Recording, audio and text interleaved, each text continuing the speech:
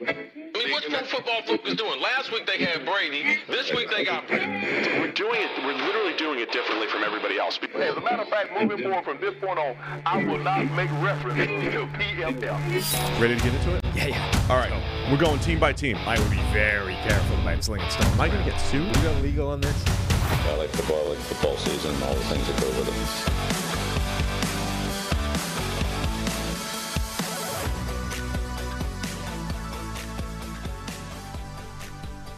Welcome into the PFF NFL podcast. Steve Palazzolo, Sam Monson. We're live on YouTube, and it is time, Sam. It's time to preview Conference Championship Weekend. 2 big games, 6 great hours. We're going to do it right here. No, we're going to do it in about an hour, theoretically. We got a hard out. Stuff's going on here. Yeah, we're in the studio. We're getting kicked out of the studio for somebody else. Yeah. The boss. Yeah. Bigger name, bigger person. Well, bigger. arguable. Not amongst our demographic. That's true. Not here on YouTube. No. We're a bigger name than Chris.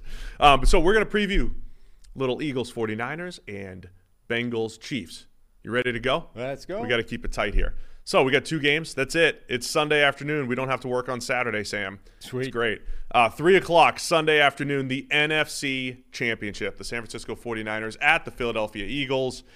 It is, we've seen a lot of playoff games that have been rematches, but this is not one. We haven't seen these 2 teams play since early in 2021, and that was a long time ago, both, time-wise and also just the way the teams look right now. That was a time where Jimmy Garoppolo looked horrible for the Niners, and Jalen Hurts was just starting his first full season as a starter. A lot has changed since then. So here we are, the NFC Championship, and based off the way the season has gone, it does feel like these are the 2 best teams in the NFC. Like, we got it right. I think the Final Four, I feel like we got the right teams here. So this is just going to be an incredible matchup. Yeah, I think they're 2 fantastic games. I think generally this is probably the best 4 teams. If there was one that missed out that maybe could have made it, I think Buffalo is the obvious one, but you can't really argue with what happened between the Bills and the Bengals last week. So Cincinnati, I think, is absolutely here on merit, and the way they're playing, it's probably the right way for that to go. Maybe Buffalo is the better team over the course of the entire season, but they tailed off. The Bengals came on strong, and I think they're the better one right now. And then the NFC side, Philadelphia has been that team all season long. The 49ers, again, came on strong as the season wore on. And if you look at, just since Brock Purdy came into the lineup, their passing game has gone to a different level. Now, we've talked a lot about what is that attributed to, but it doesn't really matter for the sake of this. Their passing game right now is cooking, which absolutely catapults them onto the same kind of level as Philadelphia. There's a lot of similarities between both teams, too. The first of which, I want to start on the defensive side of the ball. The number 1 and number 2 coverage grades in the NFL. Niners are number 1. The Eagles are number 2. I've talked a lot about the Eagles on this podcast over the years. If you're a longtime listener, you've heard a lot of something along the lines of this analysis. The Eagles have done a great job in the trenches since, I don't know, forever. When was the last time the Eagles were really bad on either line? It was like blips in 2019 here and there, right? But they've had one of the best pass rush units in the NFL since about 2015, right? They roll 7 or 8 deep. They rush the passer well. They've had turnover there. They add in free agents like Hassan Reddick, who just, tear it up. The pass rush has always been good in Philadelphia. But the coverage unit, however you want to define that, the back 7, has been very inconsistent in Philadelphia, and the only time that they were good since 2015 was the Super Bowl year of 2017, and then this year, right? When the Eagles are good, they always have the good pass rush, but when they're among the elite teams, it's when they play well on the back end. So that's one of the big stories here, I believe. The James Bradbury pickup to go with Darius Slay, the way the linebackers have played in Philadelphia this year, what Jonathan Gannon has done in year 2 as defensive coordinator. The Eagles having their best coverage unit since their Super Bowl team in 2017. Now them going up against Kyle Shanahan in this 49ers offense. Yeah, when you look at all 4 of these teams, there's a lot of first, second, third rankings in every category you can think of. These are the best teams in the NFL this season. The Eagles and the 49ers are actually quite interesting and quite similar in a lot of ways. And, they're both extremely good almost across the board. But the one sort of area of, not weakness, but a question mark for both of them is they both got pretty weak schedules that they've played. Like, you can look at the teams that they've had to get through to get this far, and generally over the season, it hasn't been particularly strong. So, like, each one of them is running into the sternest test that they've had. Obviously, Philadelphia have had to play Dallas a couple of times. The 49ers played Dallas last week. But generally, these are two teams that haven't faced a gauntlet the way that, say, Cincinnati has on their way to the championship game. So Philadelphia running up against a defense like San Francisco is the toughest test they've had. And San Francisco's passing game that's been murdering everybody with Brock Purdy under center is facing its toughest test against Philadelphia. It's a good point, man. Are they battle tested enough? I mean, one of them's going to win. It's not going to matter.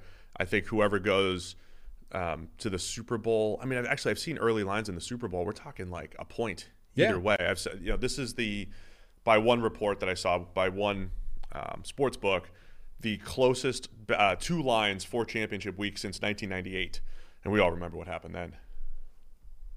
Yeah. Right? Yeah, we do. Uh-huh. Sorry. Broncos and Falcons. Yeah. Made it to the Super Bowl. Yeah, because the kicker hadn't missed all season long. Just missed a chip shot. Yeah, it was tough. Yeah. Your Vikings, your 15-1 Vikings that year was and the most explosive offense in NFL history at the time decided to not bother taking a shot. Dirty Bird. Yeah. Jamal Anderson. Let's just get to the locker room. Back in '98. So it's going to be a good weekend, I believe. So let's talk Niners on their side of the ball. I mentioned, I thought the difference in the game with the Cowboys is the Niners playmakers, having 4 legitimate guys. I don't know if Brandon Ayuk's one of the best wide receivers in the NFL or anything like that, but he's one of the better route runners. Maybe he's underrated, but he's really good. Debo's really good. McCaffrey, top 3 running back, and George Kittle, top 2 tight end. Having all of those guys and the ability for Purdy to find the matchup. I think there's going to be fewer matchups in this one because the Eagles have the outside corners to match up, and they've got some good linebackers. But a fascinating matchup. The difference, I think, is going to be if the Eagles, Brandon Graham and company, Hassan Reddick, if they can get pressure, Javon Hargrave up in the middle, get a little bit of pressure on Purdy and force those rookie mistakes that we haven't seen a ton of this year. Yeah, I mean, it's kind of interesting because the Dallas defense is probably the toughest test that the 49ers have had outside of this Philadelphia game. And when you look at it, like the Dallas defense kind of did its job last week. Okay, like the nature of NFL defense these days, you're going to miss on a play or two and give up something, and they did. But the 49ers scored 19 points in that game. The difference was the Dallas offense, Dak Prescott turned the ball over a ton, and they couldn't put up enough points for it to matter. But when you look at this run that the 49ers have been on with Brock Purdy at quarterback, it's been 35 points, 21 against Seattle, so that's a low point as well, but then 37, 37, 38, 41, and then down to 19. Like that performance last week was about as good a job as anybody has done on this offense, which again supports this idea of they haven't been tested that much, and the toughest test they had, they didn't score 20 points. So if that's what this is going to look like in this game, like the Eagles defense brings their A game, they're able to slow down this 49ers offense the way Dallas did, and all of a sudden you're talking about like a 21, 24 point kind of output instead of 37, that's a much more attainable target for the Eagles offense, which obviously has its own work cut out for it because it's going up against the number 1 defense in the NFL. Do you think the 49ers defense is interesting the other way too, because they've got 2 little blips there, which was Jarrett Stidham's first start, and then of course way back in Week 7 against Patrick Mahomes and the Chiefs. The caveat there is the Niners were just a little bit more banged up in that Week 7 matchup. We didn't get to see the full strength 49ers against the Chiefs, but they haven't played too many really good offenses either. So that does make the analysis a little bit more difficult, right? Like when we discuss on the Bengals side, it's going to be like big game Joe and big game Zach Taylor, and we've seen multiple years of stepping up with everything on the line. The Eagles have very much taken care of business this year, as have the 49ers, but there haven't been a lot of difficult challenges there. So, all right, how much are the Niners going to be able to run here against the Eagles front? Eagles like to play a little bit lighter up front. Will the Niners have some success up front, be able to open things up for Purdy in this passing game? I think they have to they have to have all of that going, right? The trickeration, moving McCaffrey, moving Deebo Samuel, creating little mismatches, get the screen game going, and stay out of third and long as much as possible. Yeah, I mean, I think generally how the Eagles match up with those matchup weapon players that the 49ers have on offense is going to be interesting, because Philadelphia, obviously their corners have been extremely strong this year. Their linebackers have been good as well, but their linebackers are not necessarily the most athletic guys in the world. They're not necessarily guys that you want matched up one-on-one with Christian McCaffrey or George Kittle or whatever. And you sort of wonder, have they got a level where they're able to do, pretty well against a certain group, but then once they run into these superstars, that's where they get overmatched. The Eagles defense has given up yards in the run game. It's different when Jordan Davis is out there, and what was interesting is, so obviously Jordan Davis was playing at the start of the season, got banged up, missed a few games. They then signed Linval Joseph and Ndamukong Suh while he was gone, when he was injured, and then when he came back, they started sort of folding him back into the lineup, but a lot of the times he was kicked out further wide in the alignment because Linval Joseph is 900 pounds and can only exist over the nose. Whereas they're like, Jordan Davis is athletic. We saw the combine. Let's move him a bit further wide. And he's just not as effective out there. Like, he doesn't do the same kind of job. And I think Linval Joseph isn't as good in the interior. Last week, though, he got the lion's share of those snaps. Like, he was back there in the middle. Joseph and Suh, I think both barely played in that game. Certainly Suh, I think, was hardly on the field. So I think their run defense is probably better than its overall numbers if that's the approach they're going to take, which is Jordan Davis playing 20 snaps, which is, twice as much as Linval or Suh or whatever. I'm just looking through the Eagles defense, and I think overall this year they've been pretty good at limiting yards after the catch. The couple times when it wasn't great, you've got the Packers game back in Week 12. That was that the Jordan Love one? Or was that Love came in the Buffalo game, right? Or was it the Eagles game? It was the Eagles game, right? Where Love came in and they had the big play to Christian Watson. But that was the most yards after the catch that the Eagles allowed. The Cardinals back in Week 5, Steelers back in Week 8, and then the Cowboys in Week 16. I think if you're looking for the pattern, like who actually had success against the Eagles, which makes last week's game even more interesting, the Cowboys in Week 16 absolutely shredded the Eagles defense, which makes me think, I know the Cowboys aren't as good as the Niners, but would that have actually been a tougher matchup for the Eagles defense? Because Dak, outside of a pick 6 to Josh Sweat, really did just have open receivers left and right. They had answers. So if you're studying the film, Niners should be looking at that Week 16 game against the Cowboys. They got the 3rd and 30 in that game. But that's when they created a lot of yards after the catch, 18 first downs through the air. Can the Niners pass game replicate that? Do the Eagles have enough? It's going to be a lot of zone coverage, 4-man pressure. Can Purdy find the open man against this Eagles team? I think the underneath pass game is going to be there, and that's going to be a matter of the Eagles tackling, right, against Ayuk and Samuel, Kittle. To me, that's going to be the name of the game. Stop the yak. Yak and stop the yak. That's the game here. Okay. And there'll be a little bit of run game for the Niners. I think they'll have success, but I don't think they're going to – I think, to your point, they didn't put up points against good defenses, basically, against the Cowboys here last week, and I think it might be similar. It might be tough to come by against this Eagles D. Yeah, like everyone's sort of focusing on, Trent Williams did a really good job of slowing down Micah Parsons when they played one-on-one, which is not necessarily the most surprising thing in the world.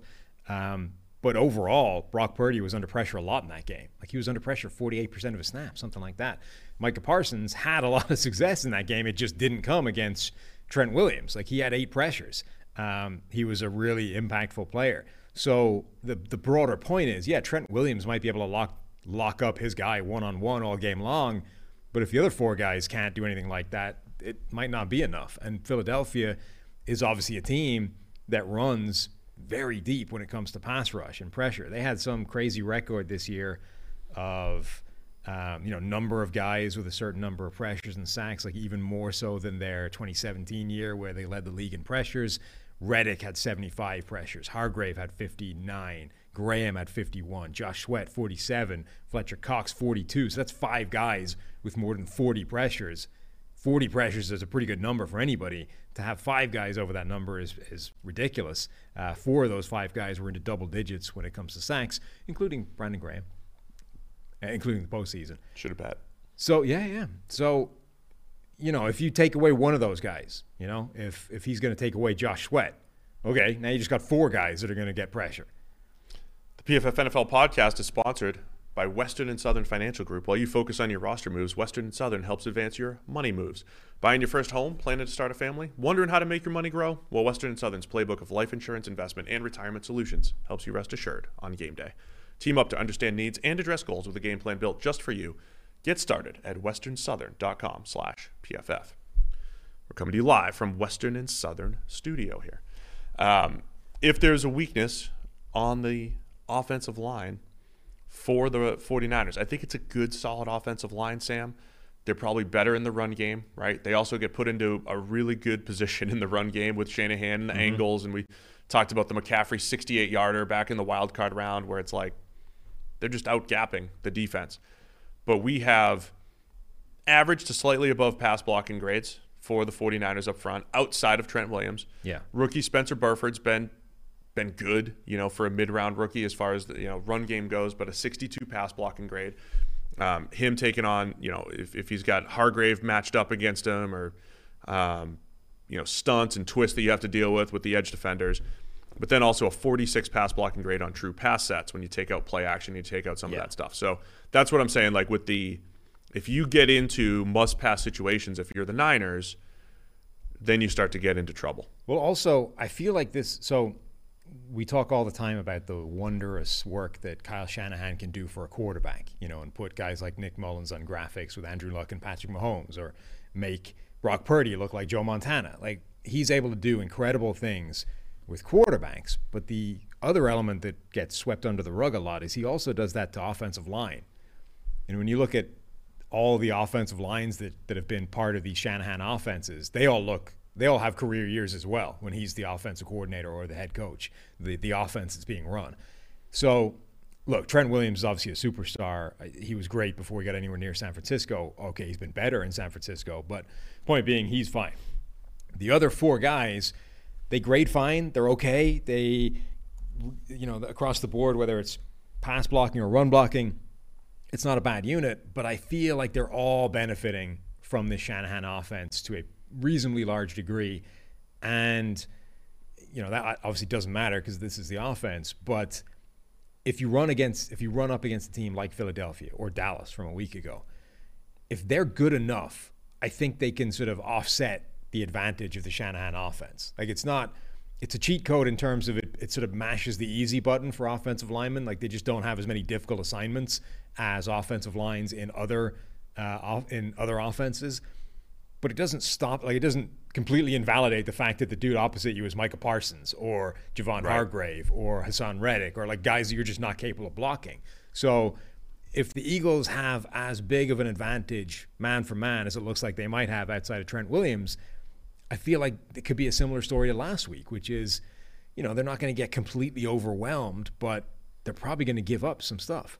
And the other thing that I've highlighted before, while the Eagles have a ton of sacks and all those pass rush grades are legit, when you go back and when you see the reasons why quarterbacks are sacked, we always talk about how it's actually more of a quarterback-driven stat, right?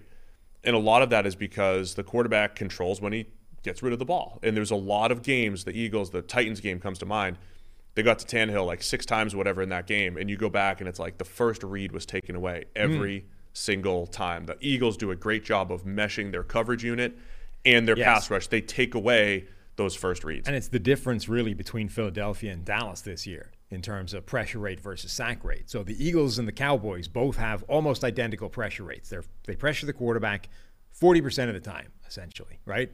But the Eagles' sack rate is so much higher than Dallas's because they have the back-end coverage to make the quarterback hold it longer, to make it be a bigger problem when you actually get pressure. So as a defense, despite essentially the same pressure rate, they have they have 24 additional sacks. Is it 24? 26 additional sacks. Because they have coverage. Like, okay, Dallas has Trayvon Diggs and he can create some turnovers and stuff, but the rest of that secondary is nowhere near as strong as Philadelphia's. So the fact that the Eagles can bring coverage married to that pressure is huge in terms of their ability to generate sacks, not just pressure. So if they were able to pressure Brock Purdy 48%, like the Cowboys were last week, I think they're going to end up with more joy than Dallas did. So that's the story I'm looking for. Can the Eagles take away that first read, allow the pressure to get home? Can the Niners run against some lighter fronts? The one last thing on this side of the ball, will Kyle Shanahan be more aggressive here? It was Richard Sherman tweeted out the other day about how much he loves Kyle Shanahan. Like, you got to respect him. NFC Championship 3 out of the last 4 years. He's great.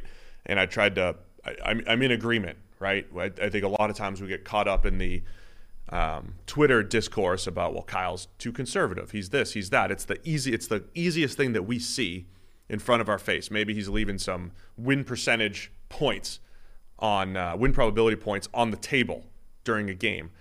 But I would take Kyle Shanahan as my head coach, right? Like, I would. Sure. I think everything that he brings to the table offensively, elevating the quarterback, elevating the system, I think it outweighs fourth down decisions. However, when we start to get into these type of games, now you're the Niners, now you're the underdog against the Eagles. Presumably, you're going to be the underdog against the Bengals or the Niners, at least, or the Chiefs. This is where you probably want to lean to the aggressive side a little bit more. I got to go for it and not trust you can't trust your defense as much as the opposing offenses get better, and that's where we are at this point. So I'm keeping an eye on Shanahan. I love him. I would want him as my coach. He's one of my top 3 options as my head coach. But you can also be better when it comes to the in-game management. Yeah, I mean, Shanahan is a phenomenal head coach. I think he's a phenomenal offensive mind. He does a great job across the board. I do think that he has been left somewhat scarred by previous failures in some of the most key moments. And I think his instinct now is to be more conservative than maybe it was before. And I actually, his greatest sort of failure is obviously that 28-3 Atlanta Falcons collapse in the Super Bowl to the Patriots. And he gets given a ton of crap for being too aggressive there. I'm still very much on the fence about whether he even was. Like, they make any one of those plays. Like, you hear all the time, just keep doing what you're doing, right? You're up a huge amount. The worst thing you can do is get too conservative. Like, it's exactly what we're talking about. The worst thing you can do is get too conservative, turtle up, and basically just hope you survive to the end of the game. If you keep hammering, you make any one of these plays, you win that game. And the problem is that they didn't. I mean, they didn't make any of them. Everything went against them, including some absurd sequence of plays. And ultimately, this world of, well, the results dictate the narrative. You come out and you're like, well, he was too aggressive. Way too aggressive. Why didn't you just run the ball constantly? Like, that's how you get out of that result. We run the ball.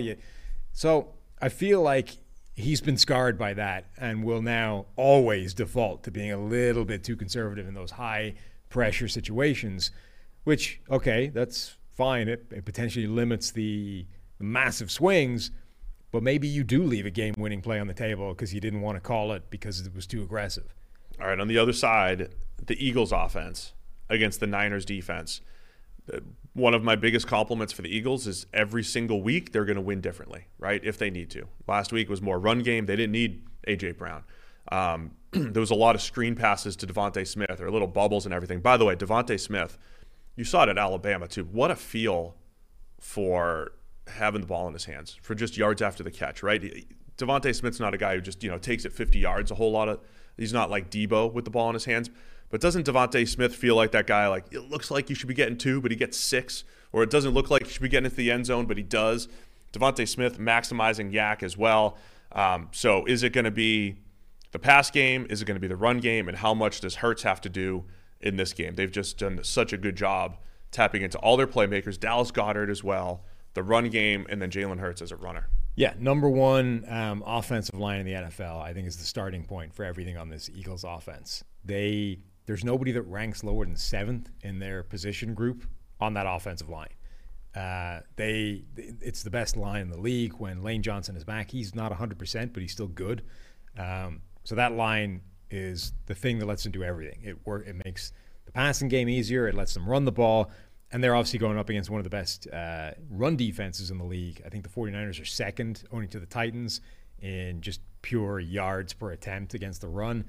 How that whole dynamic is going to work is fascinating. The Eagles have one of those run offenses that is obviously augmented and boosted by Jalen Hurts and everything he can do, a little bit like Josh Allen and Lamar Jackson. Like when you need a play, you can hand it off to Jalen Hurts and let him pick up yards that most offenses just don't have available to them. So that part is obviously an interesting wrinkle. The 49ers have the linebackers to potentially neutralize that. We talked about Philadelphia's got good linebackers, but they're not athletic freaks.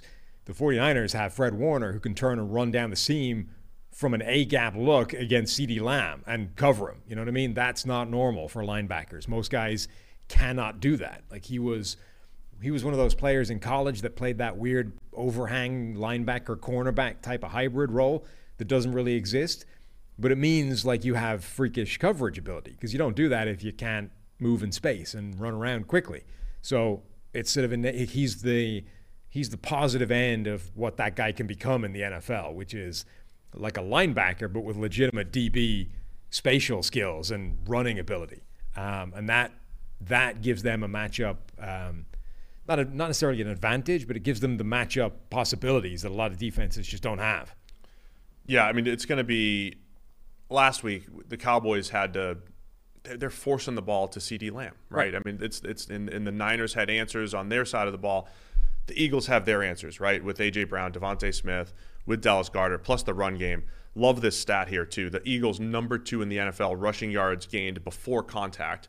The Niners are number 3. When you look at this group, actually, it's the Ravens number 1, Eagles number 2, Niners 3, Bills are number 4. 3 out of those 4 teams all have running quarterbacks, or quarterbacks that will run.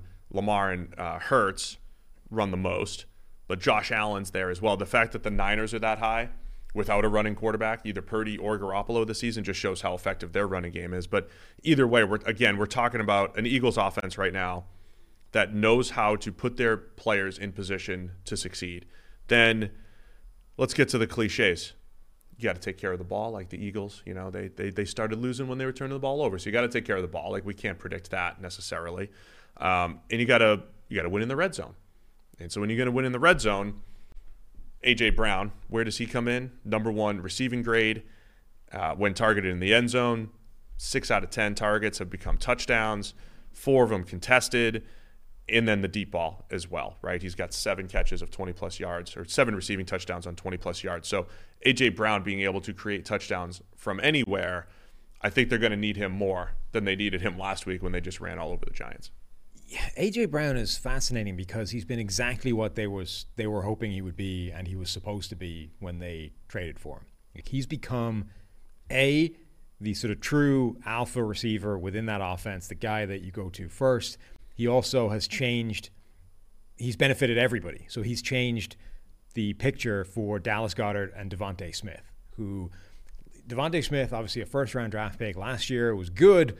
But even last year, you came out of the season, you're like, can he really be that true number 1 guy? Like, can he become Justin Jefferson based off what we've seen from him in his rookie year? It's like, maybe? I don't know. He's a really good route runner. He's got great sideline feel. He's good after the catch. He reads coverages extremely well. But I don't know if he can do that stuff at the catch point the way Justin Jefferson can. I just don't know if that 166 pounds thing is going to be prohibitive to that going forward. So they bring in A.J. Brown. It's like, well, now he doesn't ever have to do that because A.J. Brown is the guy that's getting those looks. And so Devontae Smith has an easier life of things, but also it's changed the way Jalen Hurts plays the game because now he is putting the ball in the air to A.J. Brown on looks that he wouldn't have given to Devontae Smith last year or any other receiver. You nailed it, by the way. I mean, that was one of the biggest benefits that you highlighted. Yeah. Not just the actual offense, but what it does to Hurts. And it's one of the few times where it's literally come true exactly as sort of speculated. Like, Jalen Hurts literally plays the game differently this year with A.J. Brown in the lineup versus a year ago when it was Devontae Smith or any other receiver. He will take a look up and he'll put the ball in the air against coverage that isn't even that favorable just because he knows it's A.J. Brown. And this guy is whatever he is, 6'3", 225 versus like 6 foot 166. Like, it's different. So he's just going to give him a chance to make the play. And most of the time, obviously, he has been. But the point being, just that level of aggression changes what Jalen Hurts is able to do. And it also he then has a better task of it outside of the A.J. Brown targets because of Devontae Smith and Dallas Goedert's life being easier. Like, A.J. Brown upgrades everything in this offense across the board. And I really think, like, he's been the root, obviously in addition to the offensive line being amazing, but, like, he's been the thing that has transformed this offense from being good, from being sort of unusual and then with a really high floor with Jalen Hurts' scrambling ability and rushing ability to, like, this is really, really difficult to stop. Yeah, and when we talk about, I know we use wide receiver one in kind of like vague terms. I want to better define it. Maybe I'll come up with a better definition. But I think I'm talking about those guys who are force multipliers for their offense, right? We've seen what Tyreek Hill's done in Miami, what A.J. Brown has done in Philadelphia. I think there'll be a fun discussion about T. Higginsworth, right, on the open market. Is he a wide receiver one by definition, as in like one of the top 20 to 30 receivers in the league? Absolutely. But is T. Higgins a force multiplier like Jamar Chase has been for the Bengals? I don't think so. I don't know that he is. A.J. Brown's the force multiplier, right? Even in games where he is not, we're like last week, 3 catches for 16 yards. You still have to play coverages differently. You still have to account for him differently, and it opens things up for Devontae Smith and for Dallas Goedert. So the Eagles have answers, man. I think they're the best all-around team in the league. Let's get to the picks. They're favored by 2.5 as of right now. PFF Green Line, go check it out. Part of your PFF Plus package. Eagles by 2.5. Where are you leaning? Well, I can't. I mean, the Eagles are the one part of my Super Bowl pick that's still alive. It was supposed to be Buffalo against Philadelphia. The Bills failed last week, so now I just have Philadelphia left. I have to go with the Eagles. Yeah, I feel like I've bet against the Niners for like the last 6 weeks. And most of the reasoning was like, okay, Purdy can't keep going. He can't keep going, right? He can't keep going. And this isn't about a Purdy thing. The Niners I believe in Purdy now. I think okay. He's good. The Niners are significantly better against the spread this year than the Eagles are. Yeah. 13-6 against the spread for the Niners, 8-9 for the Eagles. I mean, half of that is just expectations, right? Well, that's the point, which is where the line is. Yeah. My expectation is the Eagles are going to win. Yeah. As is everybody's, apparently. And my expectation is they'll cover the 2.5. Okay. I'll take the Eagles to win this one. Is that where you're going? Because they're going to win the Super Bowl. Mm-hmm. There you go. Well, we've got 4 NFL teams. We're already talking about them. 2 conference championship games and only a few more shots to win big in the playoffs with DraftKings Sportsbook, an official sports betting partner of the NFL. Counting down to Super Bowl 57, new customers can bet just $5 and get $200 in free bets instantly. Now, not a new customer? That's fine. You can feel the conference championship thrills with stepped-up same-game parlays. Get on those right now. Take your shot at an even bigger NFL payout and boost your winnings with each leg you add up to 100%. So download the DraftKings Sportsbook app and use code PFF. New customers can bet $5 on the conference championships and get $200 in free bets instantly. It's only at DraftKings Sportsbook with the code PFF. Minimum age and eligibility restrictions apply. See show notes for details. I'm no expert here, but we're running out of football games. So True. we might be running out of this bet $5 and get $200 in free bets instantly deal. Mm-hmm. So better get in on it right now. DraftKings Sportsbook, the code's PFF. All right, there's one more game to discuss. Look at that. We're already to the final game. Easy. Bengals Chiefs. It's the 6 o'clock window, 6:40 Eastern time, over in Kansas City. Burrowhead. In Burrowhead? Okay, so others have been saying. The boss, we had a little talk upstairs, and I said, Chris, come on. The bulletin board material is overrated, right? It's overrated. He's like, no, it's not. It's not. Like, he believes it. He believes it matters. So then my question is, who has accumulated more bulletin board material, right? Because both teams, it's like a whole week of feeling slighted, right? The Bengals are finding ways to feel slighted. The Bengals were really offended last week because they were selling tickets to Atlanta for the Buffalo Chiefs AFC Championship, which you have to do logistically. But we're offended. We got to get offended. And then, nobody believes in the Bengals. It's still, the old Bengals, right? They don't really believe in them, right? They can't actually do it. And then, the Chiefs are the underdogs too, though, because Mahomes has a bad ankle, and somebody said that Mahomes might not be the best quarterback of all time, and people are calling him Burrowhead. And so who has the most bulletin board material? Whoever has the most is going to win. Unquestionably, the Chiefs. So the Chiefs win. The Chiefs win. They're calling their stadium Burrowhead. The Bengals are calling their stadium Burrowhead. Like, the opposition is basically saying, we own you. Oh, that's bad. Yeah. That's about as bad as in terms of bulletin board material. Now, again, how much how much you. But I see Bengals Twitter. They're offended by everything. Like, yeah, but they're like manufacturing it. This is what I'm saying. The whole week is a battle to manufacture as much offense as you possibly can. And whoever has the most offense at the end of the week is going to come out on top. Right now, the Chiefs are in front. If the Bengals fans could just get a little bit more offended, maybe they'll be able to swing it the other way. No, because what I'm saying is the Bengals are trying really, really hard to be offended at anything, right? Because obviously there's power in that. The Chiefs don't have to try hard. The opposition is literally calling their stadium Burrowhead. They're saying after 3 straight wins, who say it? Why would they do that? You. From their social account or something? No, on the sideline. There's a video of Bengals DBs or whatever screaming Burrowhead during the Bills game. Eli Apple's out there. Right. It's like Apple's out here trash talking his ass off despite his 57 grade for the last X number of years straight. Like, someone else will bail me out. I'm going to talk trash as long as we keep just winning. standing behind all the bullies that that he knows can protect him. Uh-huh. Like the other really good players on the team. Right. So it's unquestionably Kansas City. It's got to be the Chiefs. Huh? Also, again, like people are writing off their quarterback despite he's Patrick Mahomes, for God's sake. And we're talking about, is this other guy better? Mahomes looked pretty good jogging on the leg yesterday. He Better also than I thought. Was like hopping down off his little podium thing, no hitch in his giddy up. Looked fine. There was a lot of analysis on that. Is he gritting his teeth? No walking boot. No this boot. is a 3 to 4 week injury. I mean, Mark Brunell had a high ankle back in '98 as well. Yeah. That was the other thing that happened in '98 in the playoffs. The poor guy couldn't even complete a pass against the Patriots in the wild card round with his high ankle sprain. They still won, but he was out for 3 to 4 weeks. Yeah. Turned in high ankle, which is what Mahomes did the other day. Yeah. It's a turned in ankle. Well, you see, the thing is, a high ankle sprain, as far as I can tell, is effectively like a misnomer. It's nothing to do with your ankle. It's like, it's the ligaments that hold the two bones together. Like, whatever connects the two of them. Dr. Monson. Something that gets banjaxed. So it's not like, it's not your ankle. It's some part higher up in your leg. Now, it might still hurt like a bitch, but my point being, it isn't an ankle injury. So the Chiefs are definitely winning this game. They're more offended. They are more offended. They've got more offense to bring to the table on Sunday. Like, you're playing for the Super Bowl and everything, but we gotta manufacture some more offense. There you go. Eli says it's Mike Hilton that was saying Burrowhead. Mike Hilton, man, Hilton better have a. So Mahomes, this is like when you're at superstar level. You attack. You can like attack on purpose. Like when was it Anthony Smith? Who was the Steelers safety that was in 2007 saying the Patriots aren't that good with Brady and Moss, and they were just like, we're going to make you look bad in this game. We're going to go out of our way to make you look bad in the red zone, on a flea flicker.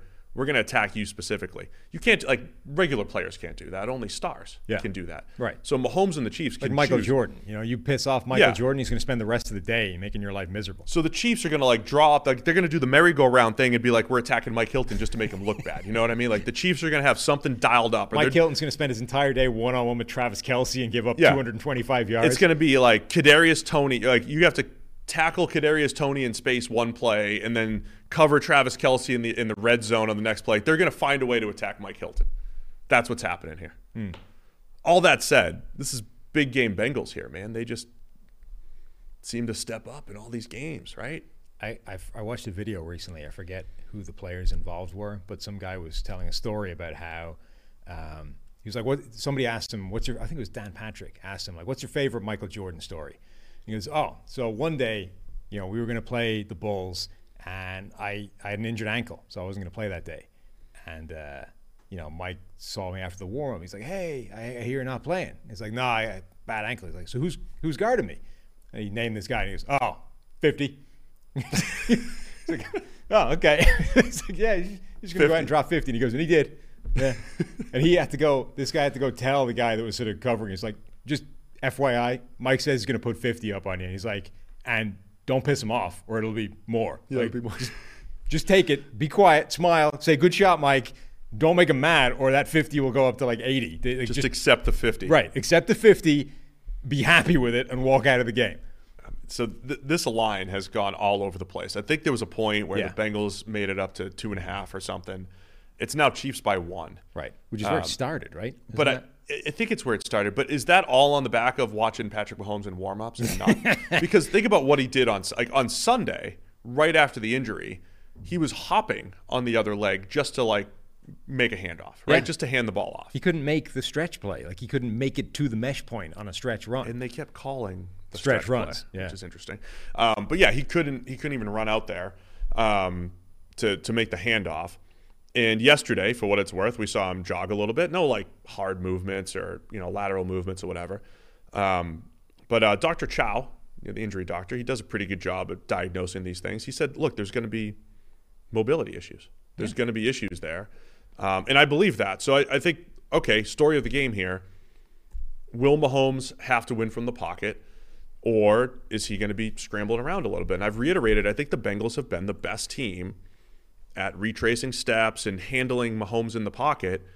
They might have to change their game plan too, because you actually might want to win some pass rushes now. Yeah, see, that's the thing. To me, this is a really fascinating conundrum for the Bengals during this week, because I think the game plan for attacking Patrick Mahomes when he's 100% healthy is diametrically opposed to the game plan to attack him if he's hobbling around on a busted leg and can't really move. I think you want to do the exact opposite thing for each one of those guys. The Bengals have been phenomenal in the last few games against Mahomes at doing what everybody else struggles with, which is keep him in the pocket, don't let him outside. If he's going to start breaking outside of the pocket, make sure you're all over him the second he does it. Don't let him have space and run around out there and kill you on the edge.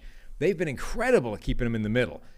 But if he can't move, you might want to move him off his spot and get him running and, hobbling, trying to outrun Trey Hendrickson in the open. That's not going to work either. So what do you do during the week? Do you practice the normal game plan because A, it's worked, and B, it's usually the best way of stopping Mahomes?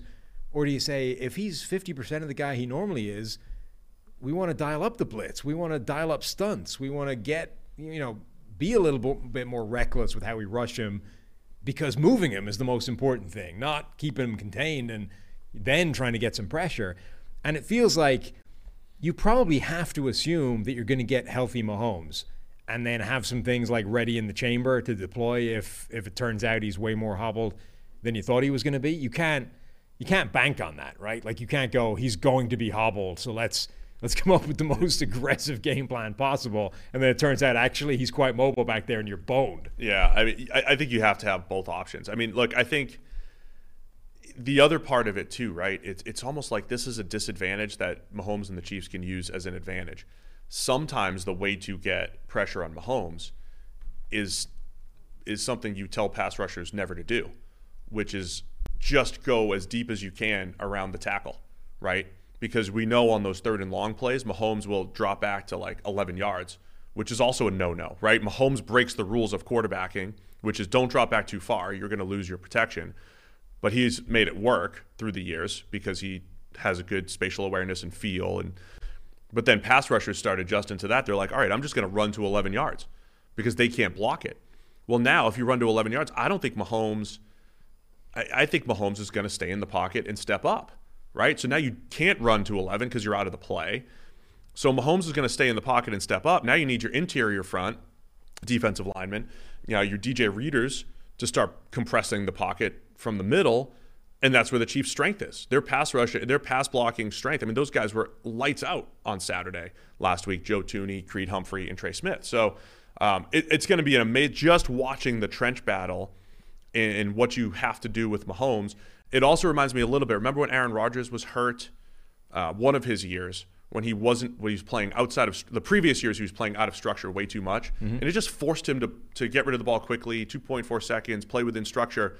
If this forces Mahomes to play a little bit more within structure, it doesn't ruin the Chiefs' offense. It's they can still do that too. Right. You might lose a couple spectacular plays per game, but you can still win that way.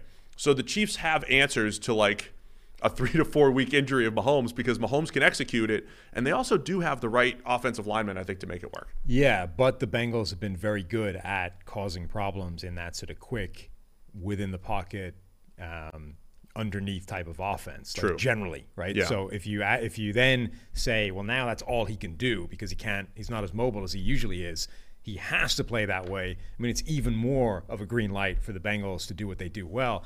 Like when you look at the last couple of years, what teams have done against Mahomes. The Bengals are significantly below average in terms of blitz rate. They only blitz them 16% of the time. They're below average in terms of stunt rate. They don't, mix things up on the defensive front much at all. They run a very vanilla type of defensive front against Mahomes, and they drop a ton into coverage. By the way, this chart is hilarious because everybody in the NFL has got the memo of you don't really blitz Patrick Mahomes except one team who really didn't get the memo. Number 2 in the Cardinals. League. Yes. Yeah. Number 2 in the league is the second most aggressive team in terms of blitzes against Mahomes in the last 2 years, and that's the Chargers, who have blitzed him 28% of the time. Interestingly, 2 of the top 3 are in his division. Denver is 27.3. The Cardinals, so 28.2 is number 2. You know how often the Cardinals blitzed him? Oh, they were like 50. 61% of the time. 5 touchdowns and 378 yards later. Yeah, you would imagine that, the next time they play him, they'll have a better idea. Yeah, that part's interesting too. So Lou Anarumo on that side of the ball for the Bengals.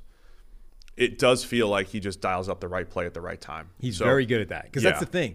They don't blitz him often at all, but the blitzes that they do have quite a lot of success against him. So he manages to time up blitzing at just the right moment to cause some issues. Yeah, and that was him last week against the Bills, right? And then so in that first matchup this year, well, let's go back to the AFC Championship. In the AFC Championship, they talked, it was the 3-man rush. That was the big second half adjustment that the Bengals made. They rushed 3. They made Patrick Mahomes play patient. Well, this year, Patrick Mahomes has been far more patient, right? Too high stuff doesn't affect them as much. It's a different offense. They do throw the ball underneath, find the open man, create yards after the catch, the whole thing. So in the last matchup, it wasn't, let's just rush 3 10, 15 times, and that'll be the answer for Mahomes.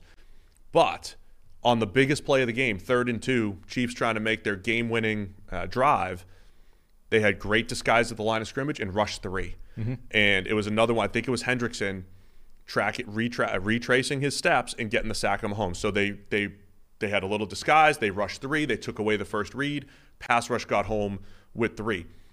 Nothing is as simple as do this thing every time and you'll slow down Mahomes. But what the Bengals have done defensively is the right play at the right time. So we're going to see the 3-man rush at a few key times. It's about how do they get into it, and do the Chiefs have answers to that when they show it? They default to this idea of we're going to drop a lot of guys in coverage. We're not going to blitz. We're not going to stunt up front. We're going to have a very sort of conservative-looking defense, but they'll also make it every now and again we're going to send something, and you're not necessarily going to figure out when it's coming. So the Bengals also lead the league in the percentage of like eight guys in coverage, drop 8 that the Chiefs have faced over the last couple of years as well. The next team is Buffalo. Like the teams that know they have to deal with Patrick Mahomes are the teams that are good at this and understand how to stop him. So now, again, it's not like it works all the time. He's still able to carve that up, but it's what is your best shot at this? Because you're talking about the best quarterback in the NFL and one of the greatest quarterbacks the game has ever seen. Your strike rate is going to suck whatever you do. It's just how can we make it suck slightly less to give us a shot of winning the game? That's what it is, man. You're going up. It's a very fine. It's playing basketball. Like he's gonna drop 50 on you, but how do we make it 50 instead of 60? Like that's your task when you're playing Mahomes. I want to tell you about the easiest and most fun way to spice up the playoff football season. It's Underdog Fantasy and their Pick'em game. Just look for your favorite or least favorite player stats. Pick whether you think they'll end up with a higher or lower total than that number in this week's game, and you can win up to 20 times your money in a single night. Underdog keeps it super simple with their easy-to-use website and mobile apps. Pick between 2 and 5 players for your Pick'em entry. Get all your picks right, and you'll take home some cold, hard cash. It's simple to get started. Just head to UnderdogFantasy.com or download the app. Sign up with promo code PFF, and Underdog will double your first deposit up to $100. That's Underdog Fantasy, promo code PFF. Get in on the action today. All right, let's go to the other side of the ball. Bengals on offense here. We've seen Burrow and the Bengals. They had success last year during the regular season. Remember, that was the 3rd and 27 game. Yep. There was a lot of man coverage by the Chiefs in that game, and they just got burnt on some of those key plays. They came back in the AFC Championship. It wasn't really a dominant performance by the Bengals offense, but the screen game was really good. Samaje Perine creating some big plays there. And then earlier this year, once again, Bengals moved the ball pretty well. Wasn't dominant by any stretch, but certainly the Bengals offense outplayed the Chiefs offense in that game. So now, what are the Chiefs going to do on this side of the ball? Joe Burrow's stats, they played a lot more zone, was the stat I was going to pull up. They played a lot more zone in the recent matchups. Over the last 2 years, Joe Burrow's grade in the high 80s against zone against the Chiefs, but only 67 against man. But I think it's kind of like I know it's in Chiefs fans' heads, like, oh man, we manned up with Jamar Chase on 3rd and 27. We can't do that again. But Burrow's picked apart the Chiefs, who like to play their press man on the outside. Are they able to do that? Are they going to go back to that well against T. Higgins, Jamar Chase, and company? Yeah, so one thing I think that was kind of interesting, a lot of the narrative now is Burrowhead, that the Bengals own the Chiefs. They're 3-0 against them. Like if they make it 4-0, blah, blah, blah, all this stuff. And, obviously when you stack up 3 straight wins like that, it does look pretty conclusive. But I meant to send this to Tyler and didn't get around to it.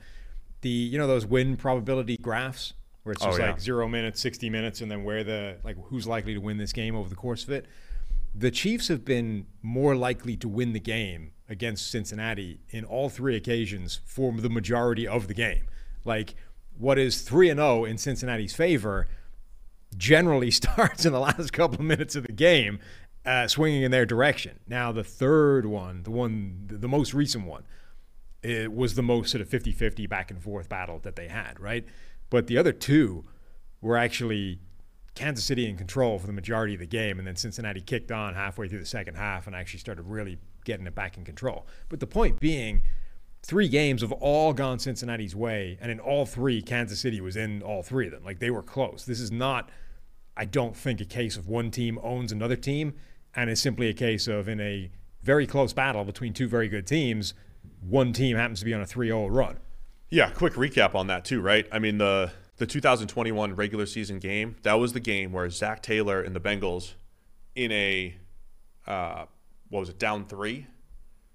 Or in a tie game, did not want to kick the field goal. They were afraid to kick the field goal for fear of giving the ball back to Patrick Mahomes with a minute left, a minute and a half left. And they did everything they could to run out the clock and kind of got lucky, right? They went for it on 4th and 1, had a penalty, got the new set of downs so that they could run out the clock and kick the game-winning field goal.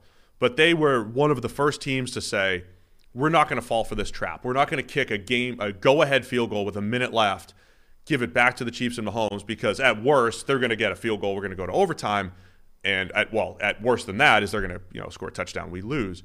We're not even going to allow that to happen. We're going to go for the win, right? Bengals went for the win, and it ended up working out for them.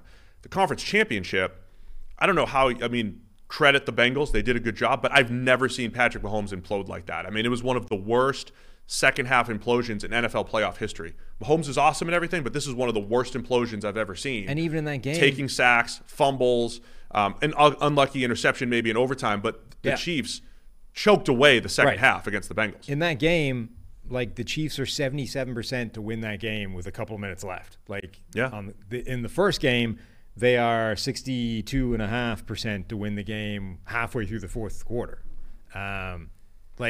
These have been very close games that the Bengals have ended up winning 3 straight. So I think generally the narrative is a little bit over the top when it comes to Cincinnati just owns the Chiefs. They have their number. They're a better team against them, blah, blah, blah.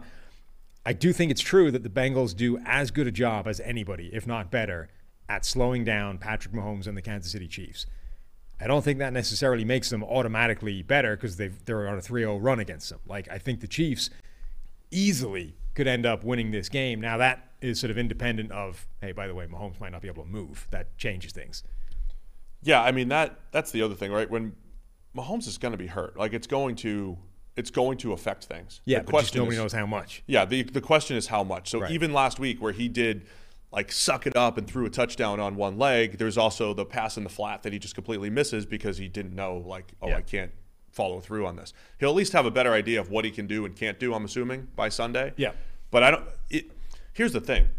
If it takes away 2 or 3 of Mahomes' spectacular plays, is that enough? right? It's the scramble out, it's the shovel pass, it's the 3rd and 15, 16-yard run that he picks up. That is where the last 3 games, I think, are instructive, because if you're saying you face effectively the same kind of Chiefs team and the same kind of Bengals team, but now you're minus 2 or 3 Mahomes plays. I mean, that probably is the difference in those games, because those have all been very close, essentially 50-50 games that have all swung. Like, the coin has come up tails 3 times in a row, right? But now if you're saying, well, now we've weighted the coin because one side of it, we've taken away 3 good plays from Mahomes. That probably is enough. And so here's the other part of it. If you do end up rushing 3 or rushing 4, you have more in coverage. At some point, does Mahomes get frustrated as well, right? I mean, I know he's been far more patient this year than in past years, but we know it's kind of like in his DNA to make plays. And so he's been very good at making plays with his legs. If he can't go pick up 10 yards as a runner, is he going to force one into tighter coverage? Is he going to make a mistake here and there? So I think that part of it is going to be fascinating as well. Yeah, I wonder how much of that was all driven by Tyreek Hill, though. Like, I think the whole sort of feel about that offense is different. Sure. One, they're not facing as many too high shells because Tyreek Hill isn't there. Like, I think it became pretty obvious that Tyreek Hill was the reason they were seeing so many of those coverages, and then all of a sudden it was like, actually, they don't do that well against these. We should probably run more of them. But also, I wonder how much of the impatience that Mahomes started to display was sort of knowing that I got to get the ball to Tyreek Hill. Like, the way like Stephon Diggs was losing his mind in that Buffalo-Cincinnati game, right? And it's like Diggs has now shown a propensity in multiple different places and multiple different times getting a bit frustrated when he's not getting the ball and things aren't going well. This is the nature, I think, of being an elite wide receiver at times, that you want the damn ball. And okay, sometimes you want it too much and you want the ball like regardless of what's going on around you.